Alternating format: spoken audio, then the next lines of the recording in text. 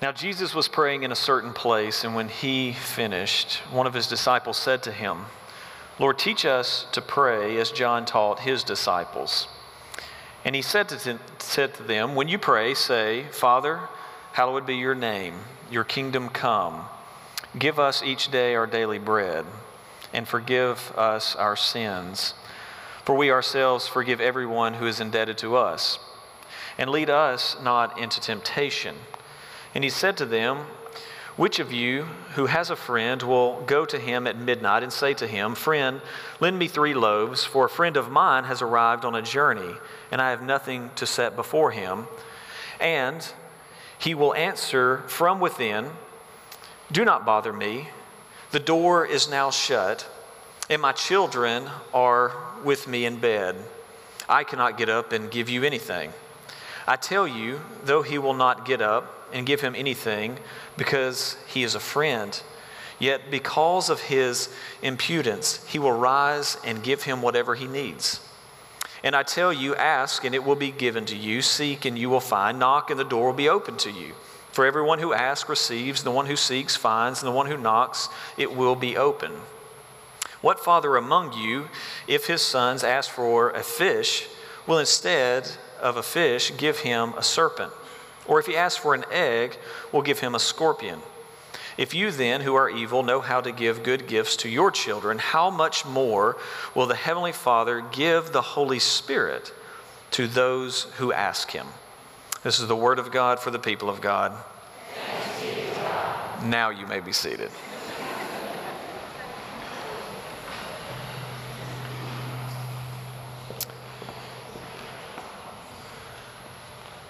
I'm just testing this out right now as I talk. Can you hear me in the balcony?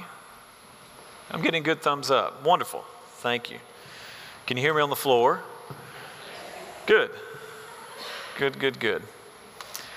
Well, since we're talking about this amazing subject of prayer tonight, let's one more time pray. Father, as we open your word to this portion of Luke, there is much that could be taught here tonight. But Lord, we ask that you would edit whatever needs to be edited out, that we may hear what you have to say to us. So would you inspire the words of mine? May they be your words and not mine. May you give us ears to hear. In Jesus' good and powerful name. And everybody said, Amen.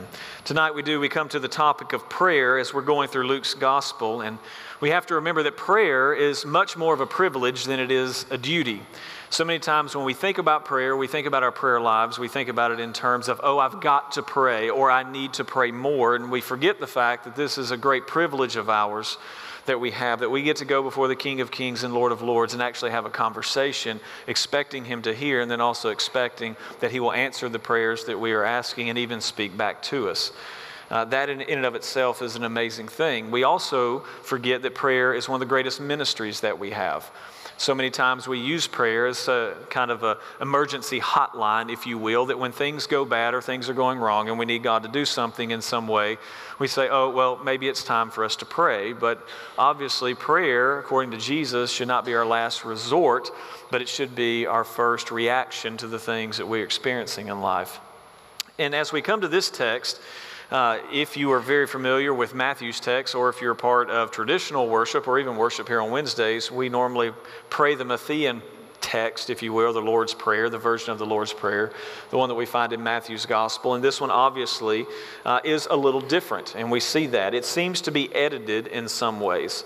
Again, it says, Father, hallowed be your name, your kingdom come, give us each day our daily bread, forgive us our sins, as we also forgive everyone who is indebted to us. And then it simply concludes with, for we ourselves forgive everyone who's indebted to us and lead us not into temptation, right? And so, if you're familiar with the Lord's Prayers, we just prayed a little bit earlier, or with Matthew's version, it seems to be a little bit short. And I think there's some reasons for that, in particular for Luke. And we have to remember that Luke is writing to a Gentile audience. That is very important. Matthew was writing to a Jewish audience, a very Jewish audience, and that's the reason why he starts with a genealogy. But Luke's gospel has a different ethereal audience in mind, and it's written to Gentiles. And the Gentiles that Luke is writing to would be very much familiar with the goings-on within the thing called the Roman Empire. And that is what they would be most familiar with. And so as you look through the prayer itself, it starts with this simple line of, Father, hallowed be your name, and that would be revolutionary to a Gentile in many ways. Because it was Romulus, one of the founders of Rome, this legendary founder of Rome, his title was the father of the fatherland. And so for a Gentile, they understood who the Father was, and it certainly wasn't a Jewish person walking around in the first century. It was the man or one of the men who founded what became a large and vast empire. Or the line, your kingdom come. Of course, the Roman military was huge. They were very militaristic, and they understand what it meant for a kingdom to come into an area. They understood what it meant for a kingdom to rule an area. But all of a sudden now Jesus is teaching them to pray for God's kingdom to come. And again, Luke writing to a Gentile audience, this means something very different to them. Or give us each day our daily bread. One of the things that was classic about the Romans was that they were very materialistic. They didn't want to depend on anyone else as much as they could. And if they did depend on anybody, they would depend on the Roman government to provide what they needed. Forgive us our sins. That's a very foreign concept because you really don't have such thing as a forgiveness of sins, especially when it comes to sins against the state, and that would be the Roman state. Instead, you just had punishment, which the idea of the word indebted being used in the next line, we understand that as a sin debt, right? We are indebted to God, but I think that word is used intentionally there because, again, if you were in Rome, you would understand a debtor's prison if you could not pay a debt. And the idea of forgiving that, again, would not be a part of their thinking. And then the last line, lead us not into temptation, again, this is something that Romans would understand because you can translate the line, let us not be subject to a trial. And again, that's what temptation gets at. Lord, don't let us go through trials in life, those that are tempting us to walk away from you in one way or another. And again, if you were in a Roman context, if you were a Gentile, you would understand being subject to a trial because that happens to be one of the things that the Romans were famous for. But I think something else theologically is going on here in Luke's gospel as it comes to the Lord's Prayer. If you look throughout Luke's gospel, you'll see that he prayed 11 times, or is referenced to have prayed. In one case he said, Peter, I prayed for you. Again, he's praying or prayed 11 times throughout the gospel. And so we see that at his baptism in Luke 3:21. We see it in the wilderness in Luke 5:16. We see it right before he chooses his disciples in 6:12.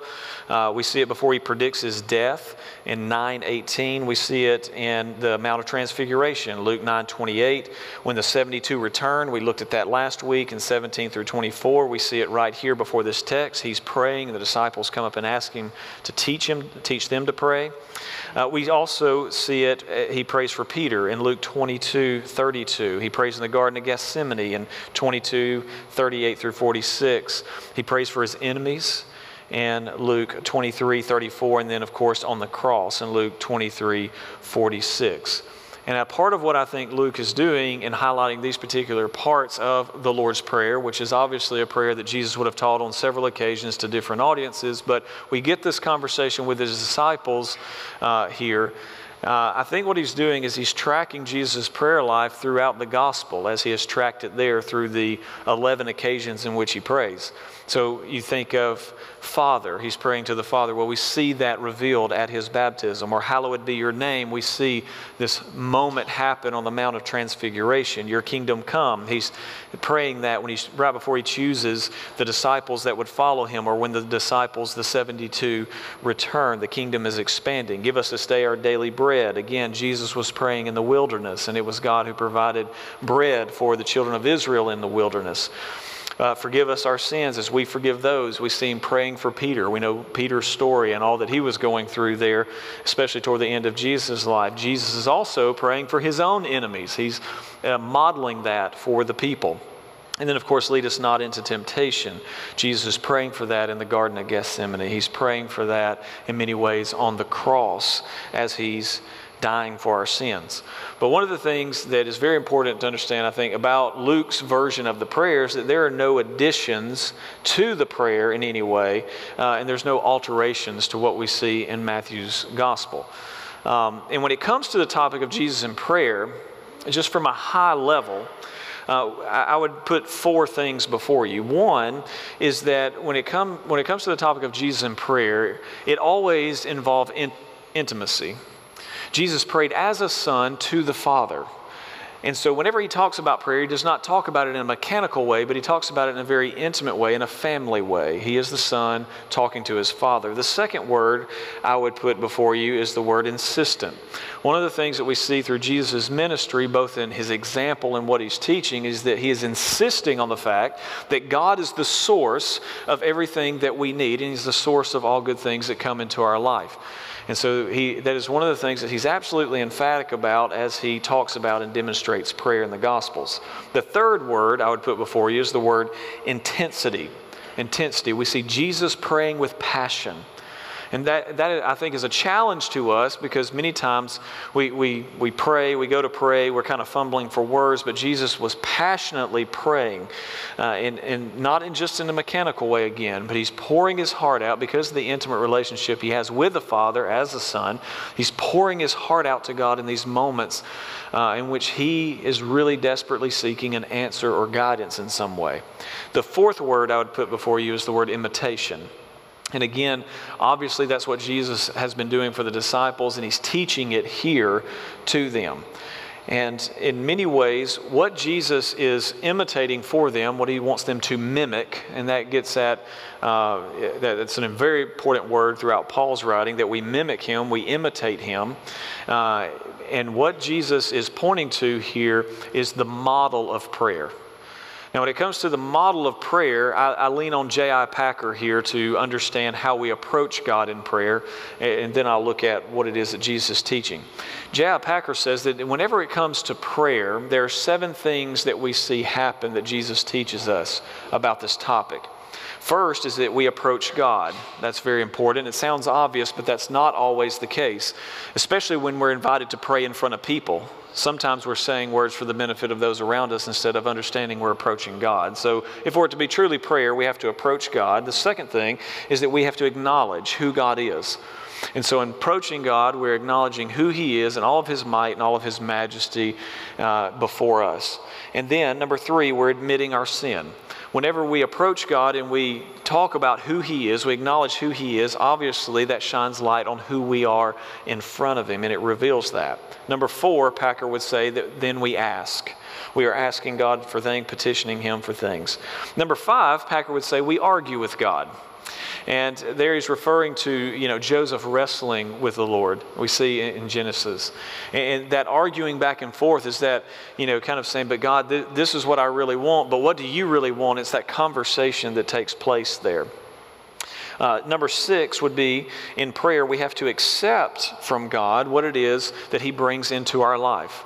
And again, that's leaning on the fact that the things that happen in our life are not just by accident, but we're accepting our station or our place in life. And then number 7, Packer would say, we adhere faithfully. That whenever God reveals his will to us, we adhere to it, we submit our will to his will, and we faithfully move forward. Now, outside the mechanics of prayer, though, I sat back and I asked the question, what is it that Jesus is teaching his followers here? What is he actually teaching them? And I think if you look at both the Lord's Prayer in Matthew and if you look at the Lord's Prayer here, I think there are a few things that are going on. Yes, he is teaching them a prayer that is a model in that sense. But what does that actually mean? A model of what? Of just how to say certain words? Well, it's a good question. I would say this. Number 1, Jesus is teaching his disciples to pray the redemptive story. He's teaching them to pray the narrative of the Old Testament, of Israel's story. Israel's story is about a father who is in heaven, who establishes his kingdom. He creates the world. And then he's the provider for Adam and Eve and everything that they need. And then sin enters the world, and all of a sudden they find that they need forgiveness and they need to learn how to forgive others. And then they find themselves in need of divine leading away from temptation so they don't go back and commit the same sins. And so in one sense, if you look at the Lord's Prayer, and you can even break it out further than that, you can look at the Lord's Prayer and it's tracking with the story of Israel over and over again. But not only that, I think what Jesus is doing is he's teaching the moral law. He's teaching them how to live the 10 Commandments. If you take the Ten Commandments and you look at the Lord's Prayer, you'll see that the Lord's Prayer starts with Our Father, hallowed be your name. That's how Matthew does it. Our Father, hallowed be your name. And right there we see the first 3 commandments. Have no gods before me, right? No graven images, right? And do not take the name of the Lord your God in vain. And if the Father is hallowed in our life, if He's set apart as holy, then those 3 things are not going to happen. And then the next thing He prays for is our daily bread, which speaks to the Sabbath, the 4th commandment. Because when I trust that God is the one who provides my daily bread, I can rest. I don't have to work 7 days a week. I can take a day of rest. And in that rest, I know that yes, I could be working and producing, but I'm going to rest trusting that God is going to be the one that provides. And then he talks about forgiveness. Both I need to be forgiven and I need to learn how to forgive others. Well, what do we forgive? Well, we forgive the last 5 of the commandments, right? Honor your father and mother. Do not kill. Do not commit adultery. Do not steal. Do not bear false witness. And do not covet. Again, those are the main things that we need to be forgiven for, and those are the main things that we need to forgive others as well. And then he ends with, do not lead us into temptation. Into temptation to what? To do the same 5. Mother and father, kill, adultery, steal, false witness, and covet. And so in one sense, Jesus is teaching his disciples the whole story of Israel in the Lord's Prayer. In another sense, Jesus is teaching the disciples how to live the moral law of the 10 Commandments. But also there's a third sense that I think is very important and often missed. One of the things that we point out a lot about the Lord's Prayer is the corporate nature of the language, right? We'd say our Father, not just my Father, and we see that word repeated over and over. But I think part of what we have to remember is that prayer is ministry. Just like prayer is teaching, it teaches us the story, the redemptive story of Israel. It teaches us the moral law, the 10 Commandments. Prayer is also evangelism. And a part of what happens is that we are evangelizing while we may be praying for things for ourselves, corporately as a body. We are also evangelizing because we are a corporate witness to the world. You see, whenever we say, Father, your name is hallowed here, there's something different among His people that you don't find in the world. And whenever we say, Father, your name is hallowed here in this place, we're going to set you apart as holy, we are pointing the world to the very existence of God. And we're declaring, we believe that. We believe that there is a God. We believe that we can call Him Father. And we believe that in this space, that's why we call it sacred space, here His name is set apart for us. Whenever we pray, God, your kingdom come. Whenever we're praying for God's will. And the world looks on and they see us doing this, and we're praying for this thing called a kingdom to come. We're praying for God's will in our life. We're praying for God's basileia, His domain, to be here. Whenever they see that in some way, when God breaks through and God answers prayer, again, it's a witness to the world. We are pointing them to a God who can do those things. Whenever we're praying for daily bread and we're asking God to provide our needs, and then God actually shows up and provide our needs, it's a witness. That provision is a witness to other people. And it points them to who this God is. And forgiveness, oh gracious. Whenever we pray for forgiveness, that we would be forgiven, that we would be better forgivers of other people, that's humanity's greatest need. Because the church is the people of forgiveness. You don't get this kind of forgiveness anywhere else in the world, right? It's only found here because it's only found in Jesus, therefore it's only found among His people. And you're talking about a witness, wow. This idea of forgiveness. And then of course, we see it with temptation. We're the people who are supposed to live in complete peace because we believe in future prospering. We believe that God is going to continue to lead us and guide us as we go through life. And He can actually lead us not into temptation corporately as a body. And so it's a corporate witness too whenever we pray these kind of prayers or pray these aspects of this prayer. And then when God shows up and answers, the world is supposed to look on and say, why is your life as a group different than ours? Why does that system seem to work when our systems that we try to create in the government and in the world that's supposed to fix everything does not work? But not only is Jesus teaching His disciples to pray the redemptive story, to pray the moral law, to pray corporately, to be a corporate witness, this also has a very personal aspect to it because this kind of prayer that Jesus is teaching them to pray builds their personal faith. It builds their personal faith. And it builds their faith because every line of the Lord's Prayer is absolutely livable. It is livable. like God can actually be my Father. And His name can actually be hallowed or set apart in my life. Right? Like God's kingdom can be breaking into my life, into my house, into my home. That can actually happen. Like God can actually provide for my daily needs. He can do that. God can actually forgive my sins.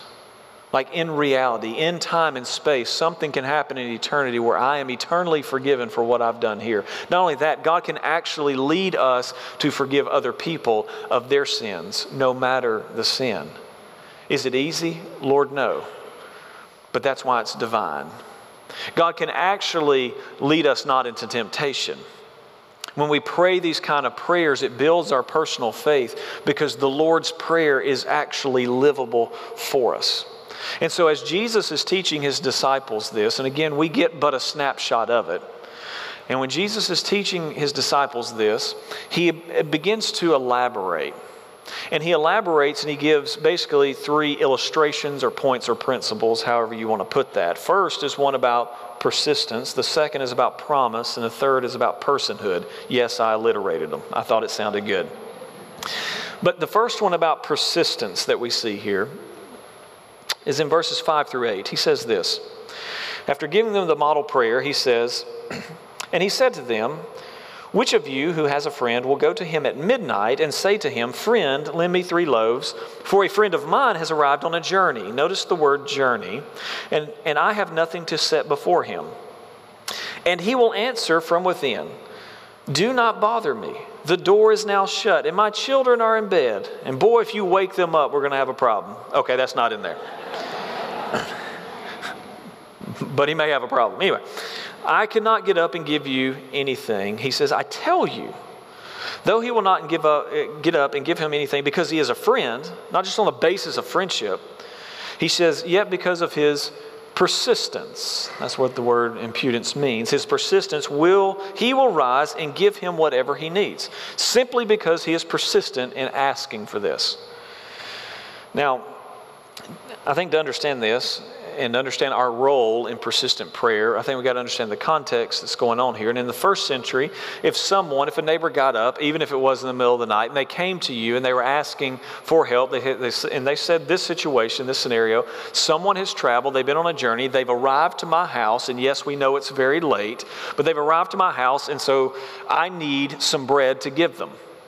The neighbor would actually get up and give them the bread. They would. They would get up and give them the bread. And you got to remember, this is a shame-honor culture.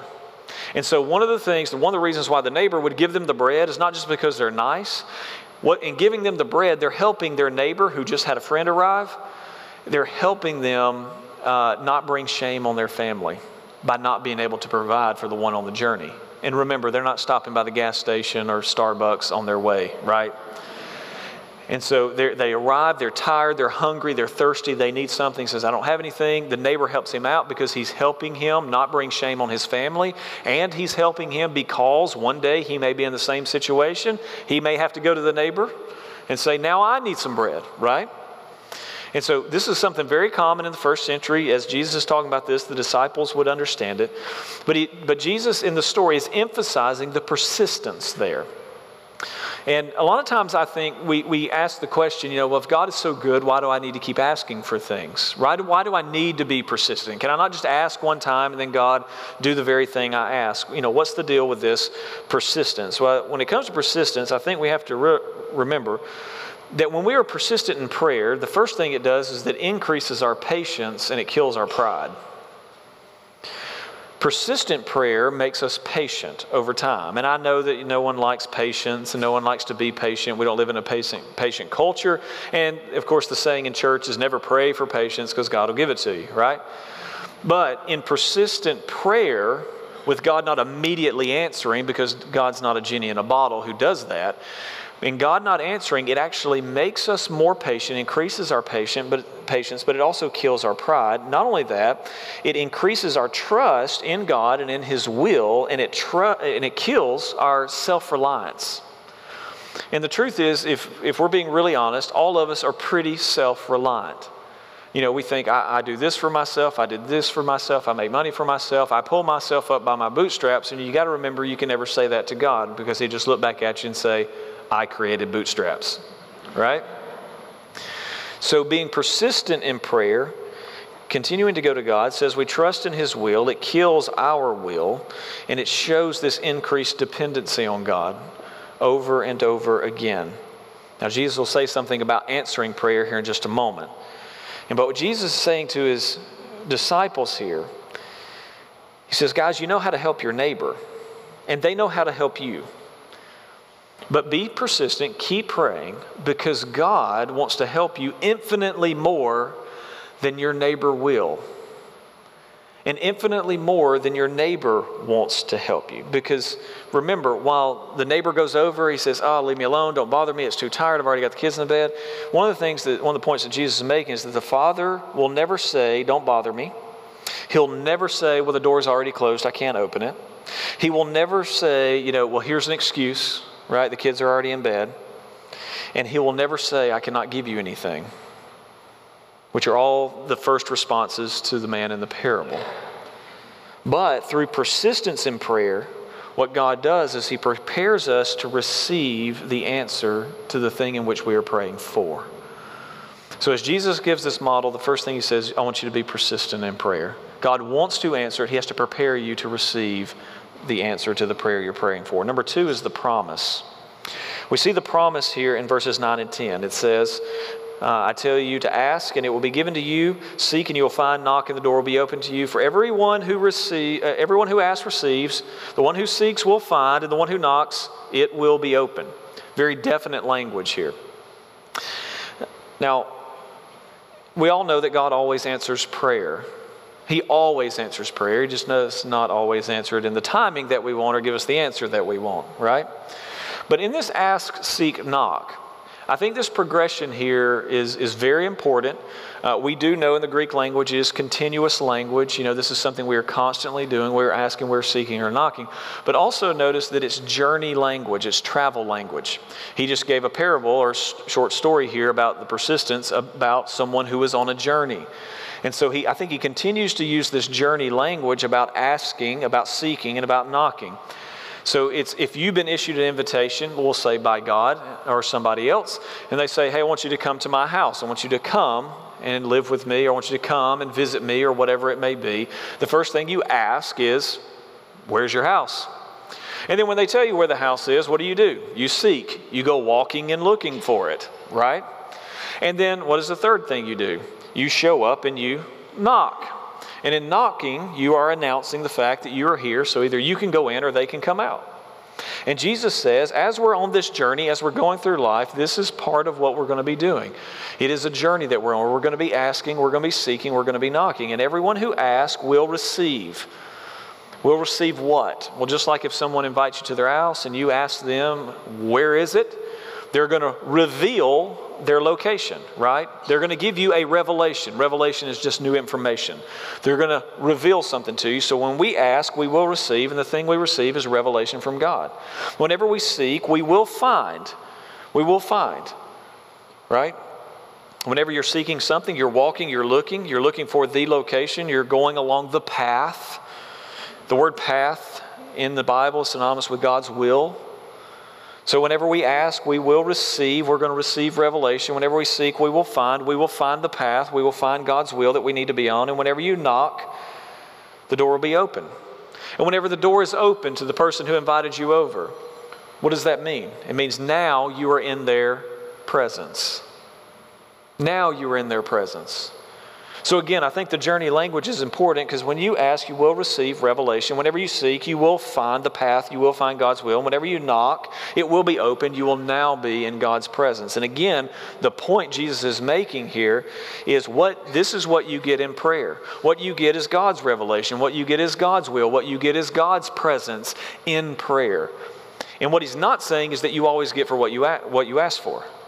But what he is saying is, I can promise you, what you will get is God will reveal something to you.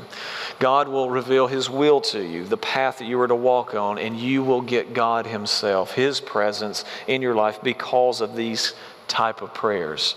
That's the promise that he's giving them. The third point is personhood. Personhood. Verse 11 through 13, he says, what father, notice he uses the image of father, earthly father. What father among you, if he has sons who ask for fish, or has a son who asks for a fish, will instead of a fish give him a serpent? Or if he asks for an egg, will give him a scorpion? If you then, who are evil, know how to give good gifts, that's the key word, to your children, how much more will your heavenly Father give you the Holy Spirit? Give the Holy Spirit to those who ask him. You see, the good gift, the word good in the first century is synonymous with godly. Remember, good teacher, what must I do to inherit eternal life? Jesus says, why do you call me good? No one is good but God alone. You would never call someone good unless you're willing to call him God. And so how much more will your Heavenly Father give you good gifts, godly gifts, gifts that are good for you, gifts that come from him, gifts that are only a blessing and never a curse. That's what the Father gives to us. But he gives it to us, again, personhood, because he is the Father. Because he is the Father. And the greatest answer that the Father can give to any prayer is to give himself. That's why he gives the Holy Spirit. The greatest answer God can give to any prayer that we pray is himself. Again, verse 13 is why he gives the Holy Spirit. Because with the Holy Spirit comes from God. And with the Holy Spirit, everything that is shareable about God now resides in us. There are some attributes of God that are not shareable. You cannot be omnipresent. But there are a lot of attributes about God, his nature and his character, that are shareable with us. And whenever the Holy Spirit resides in us, all of those shareable attributes are present and they reside within us. That's why he says, how much more will the Father give his very presence to you if you ask him? Because that is the answer that we always need. The most important word in this prayer is the word Father. The very first one. Most important word. And understanding Father is to understand that it's the Father through the Son that gives the Holy Spirit, but yet it's the Holy Spirit again through the Son that takes us to the Father. And Jesus rarely really talked about calling God Father to the multitudes. He talked to the multitudes 17 times in the Gospels, but he talks about it quite a bit with his disciples and as he prays before them. And I think a part of that is because there has to be relational reconciliation in order to call God Father. There has to be that relationship, the intimate relationship I talked about earlier, in order to refer to God as Father, because you're referring to the Creator of the universe as your particular Father. Throughout Christianity, there's been a historic conversation, a historic question asked. And the question, and those of you who have any dealings or have ever been in a Pentecostal church will understand this question. And the question is, what is the initial sign that a person has the Holy Spirit? And there are a lot of debates about that, right? A lot of ink's been spilled over that particular question. But I think the answer to the question is found in Romans chapter 8. What is the initial sign? How do you know that you have the Holy Spirit? Romans 8, verse 12. So then, brothers, we are debtors, not to the flesh, to live according to the flesh. For if you live according to the flesh, you will die. But if you live by the Spirit, you put to death the deeds of the body, and you will live. For all who are led by the Spirit of God are sons of God. And don't get thrown off by the word son. You may be sitting there going, well, I'm female, I'm a daughter. No, son means legal heir. There's no male, female, Jew, Greek, right? Slave free. We're all heirs with Christ. And so son means you're a legal heir. So those who are led by the Spirit of God are sons of God, a legal heir of God. For you did not receive the spirit of slavery to fall back into fear, but you have received the spirit of adoption as sons, by whom we cry, Abba, Father. The Spirit himself bears witness with our spirit that we are children of God. And if children, then heirs, heirs of God, and fellow heirs with Christ, provided we suffer with him in order that we may also be glorified with him. We don't like that last line, I know. But if you go back, it says, by the Spirit, we cry out, Abba, Father. I think that is the initial sign that the Holy Spirit truly resides in you. That you finally get to call God by the name he created you to call him by. Father. The one name that Jesus love to refer to God as over and over again. Now, when we get to do that, that means the Holy Spirit is alive and well in us. And we've asked and He has given. Amen? Sorry for going long. We're going to take communion in just a second, but let's pray. Father, thank you that we can call you Father. I pray that as we go throughout our week and as we take moments to close our eyes, bow our heads, and kneel before you, that we would cherish the privilege of starting our prayers with Father. Help us do so. In Jesus' name, amen.